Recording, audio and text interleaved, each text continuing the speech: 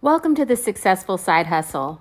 My name is Brandy, and I'm so glad that you're here today, joining me in episode number 3. Today's episode, I really just want to share from the heart a little bit about some of the obstacles that I have seen other women run into when beginning their own business or trying to grow their yoga business.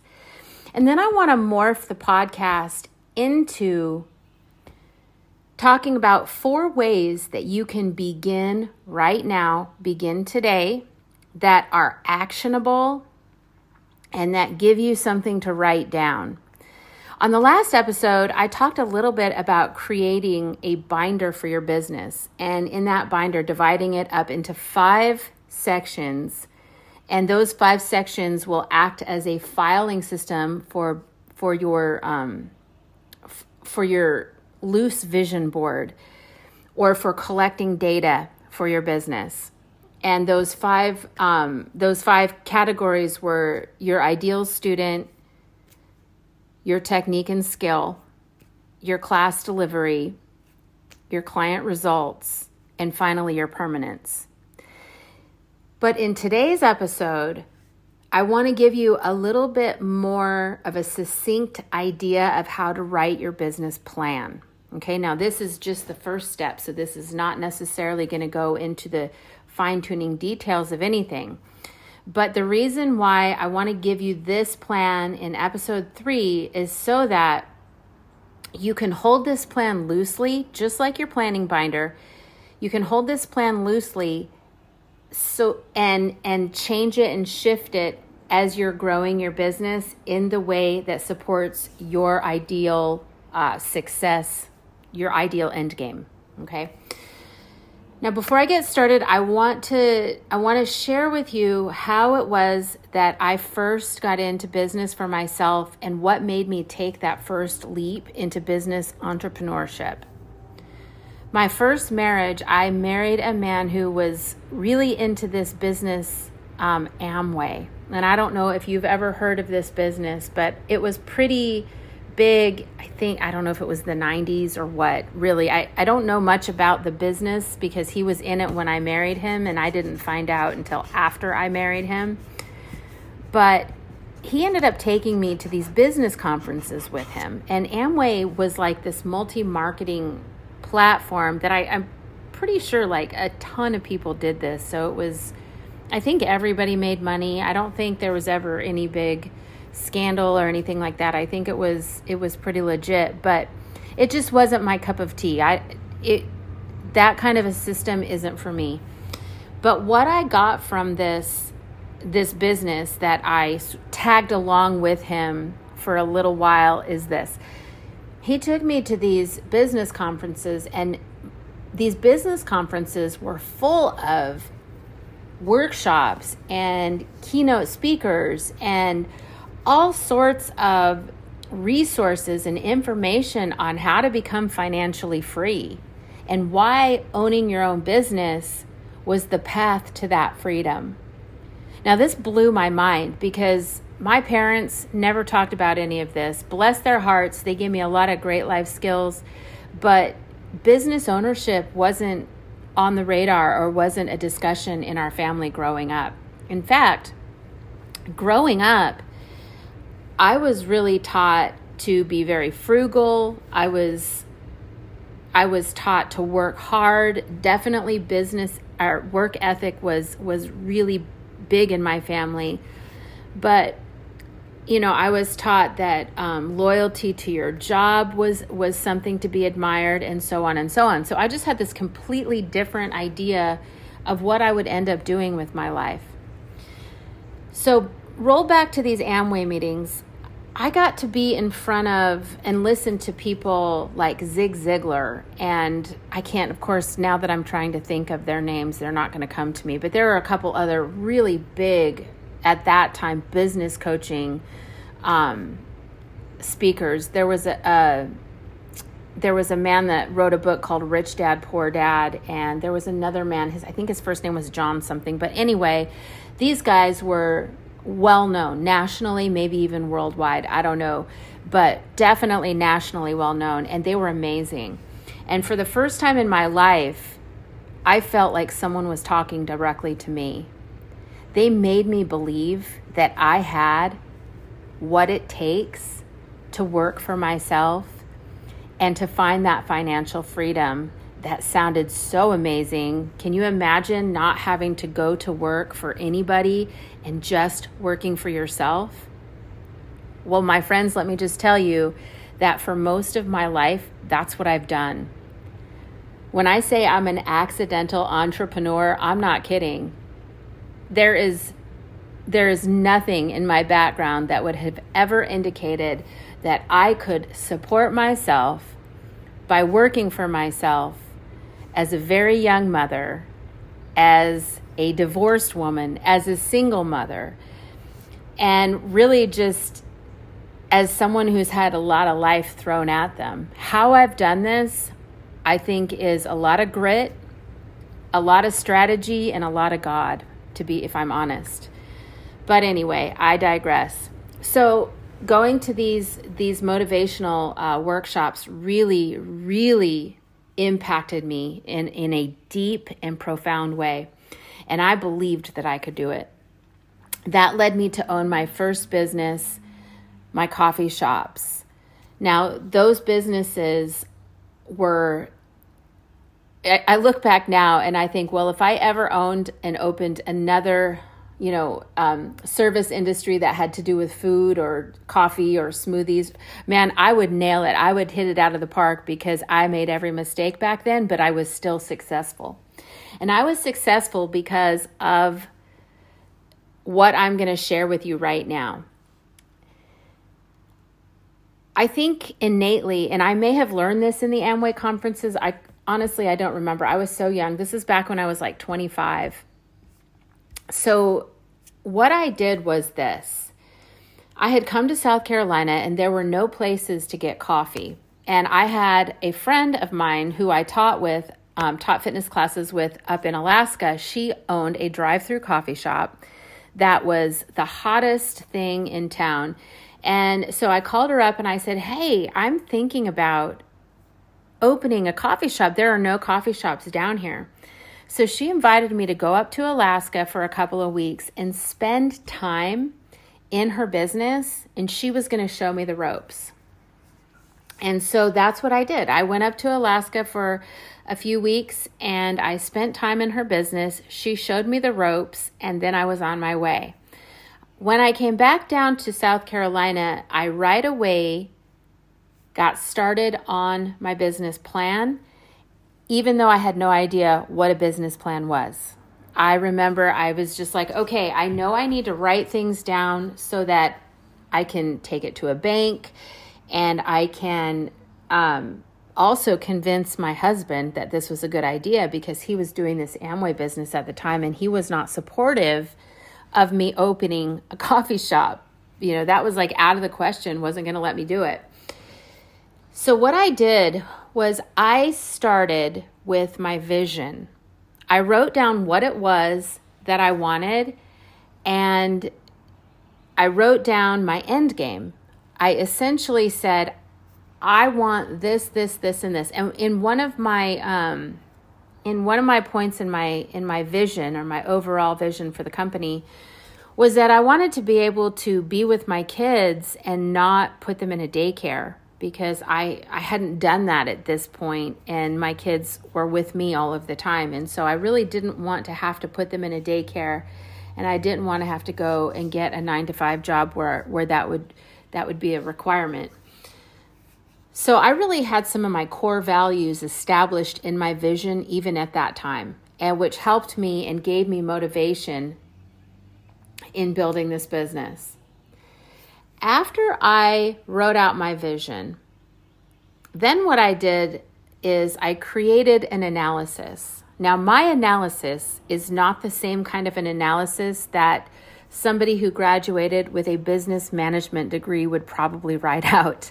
I'll tell you that right now. But it worked for me and it worked for this business.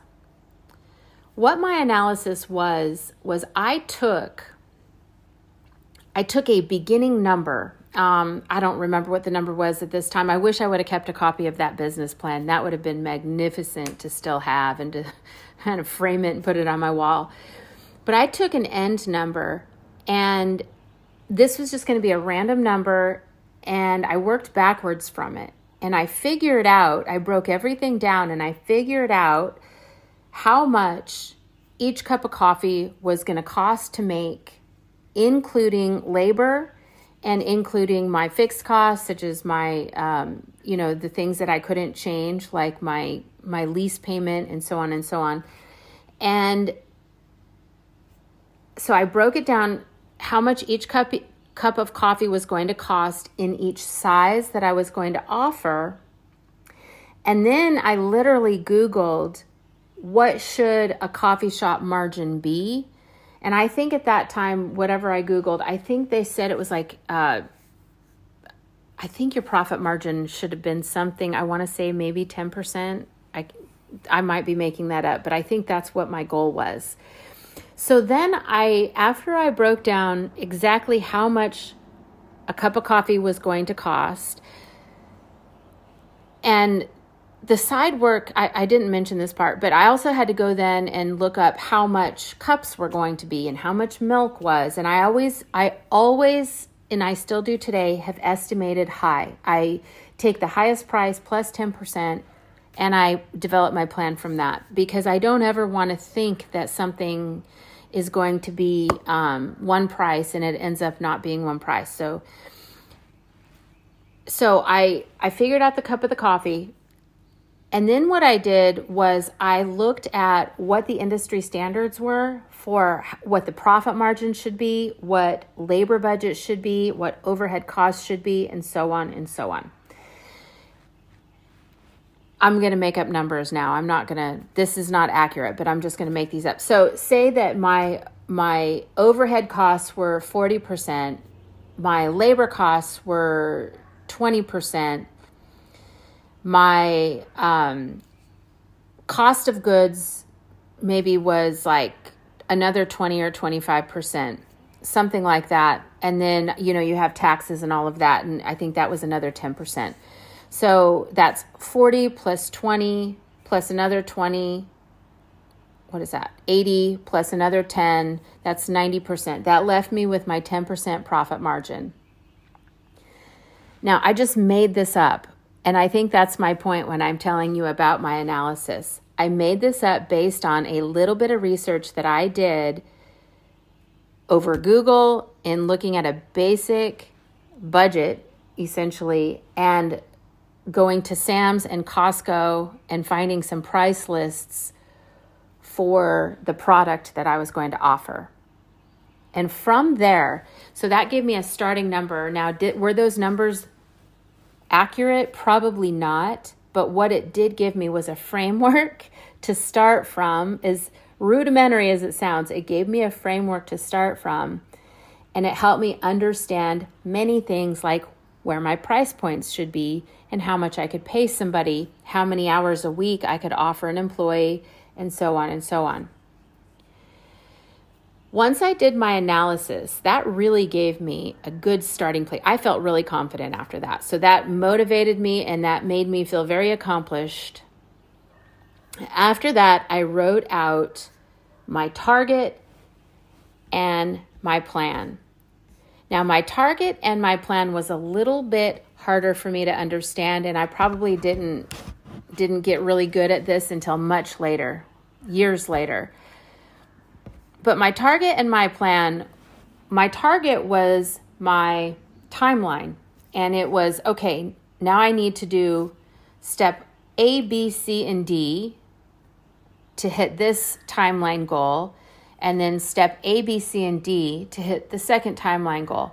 It could have looked something like this. Okay, I need to apply for my vendor, I need to apply with my vendors to be able to get products delivered to me. I need to figure out how long it's going to take to, what the turnaround is, the lead time for my orders. I need to do this update on the little building that I had. And just the little things like that. Those were my short-term goals. So my first short-term goal essentially was to get open. But in that, I also needed to look at my running goals, like ordering and employment. So I began to look at these targets. Now, these were, again, a lot more blurry than my analysis was, but because I had felt so confident with my analysis, I felt like I was doing everything right, which I wasn't, but it's cool. And then I just started doing the work, and I just got up every day and did the little things, whether or not I knew if they were right or if they were wrong. Once I did all of these things and I had my plan laid out and I was ready to go, I opened this business. And friends, let me just tell you something. Even though my analysis was silly, when I look back and I think about it, I was making money in 6 months flat because my analysis, my numbers were so simple and they were so elementary that really you couldn't go wrong with them. It was like A and B, black and white. Keep it simple, silly, right? That use the KISS method. So the reason I'm telling you this story is because I want to encourage you to just do it. Create your vision. If there's cost involved and there's a monetary, if you're going to monetize your product or your classes, or you're even going to go work for people and ask for a certain class pay, you've got to analyze that. You can't just go out and charge whatever for whatever. You need to actually run some numbers. What is the time involved in teaching your yoga class? What does the yoga studio usually pay? And what do they pay for brand new teachers? What do they pay for experienced teachers? What is your background? Can you charge top dollar even though you only just graduated YTT? Maybe you shouldn't work for a studio at all. Maybe you should think about developing workshops and building a private client business, so on and so on. Create your target. Create your steps toward your short-term goals and your long-term goals, and then act on it. Get out there and hustle your plan, okay? Where I see most women fail in this, and I'm not talking about most, there's a lot of really successful business women, but most women that have come and talked to me about wanting to open their own business or wanting to make and replace their income and solely live off of what they make in yoga, is that they don't have a plan, number one. Even if the plan is good or not, it doesn't matter. Have a plan. Or they get that analysis paralysis. They over-organize themselves out of their business completely. I think my business plan was like maybe 5 pages, honestly. Now, my business plan for my latest studio was probably 50 pages, right? So there's a big difference between then and now. But that sweet little business plan that I created was able to give me clarity and a direction from which to go. And even though it wasn't perfect, it was perfect for me at that time. And it worked. If I'm honest, I'm going to tell you it worked and it was fantastic. So if you are dreaming of building your business or opening a studio or doing something completely different, I want to encourage you to write out your vision. What specifically do you want? How much money do you want to make? Why do you want to do this? Write out your vision for the business. What is it? Who is it going to serve? And then start with your numbers. Write out an analysis. Just completely make it up if you have to, and then go back and revise it. You know, how much are you going to charge? You can start there and then work your way back and say, well, how much is it going to cost me? And if there's a conflict there, then adjust something. You look at, well, can I cut costs or can I charge more? Maybe you're charging way too much, you know, and nobody's actually going to pay that much for the service. That's the other part of pricing and analysis that you have to consider as well. Look at the industry standards and look at the time that you've got invested and see if those two things align. Set your targets, your goals, your action steps towards those goals, and then execute. All right, friends, that is what I have for you today. A little encouragement to go out there, jump into the hustle, and just do it.